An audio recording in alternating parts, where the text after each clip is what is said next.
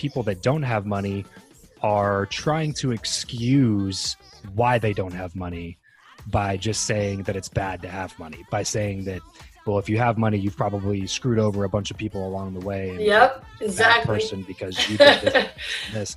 And when in reality, like, the people that I know that have a lot of money are some of the best people that I know. Like, they're some of the most generous, Yes. most giving, most caring.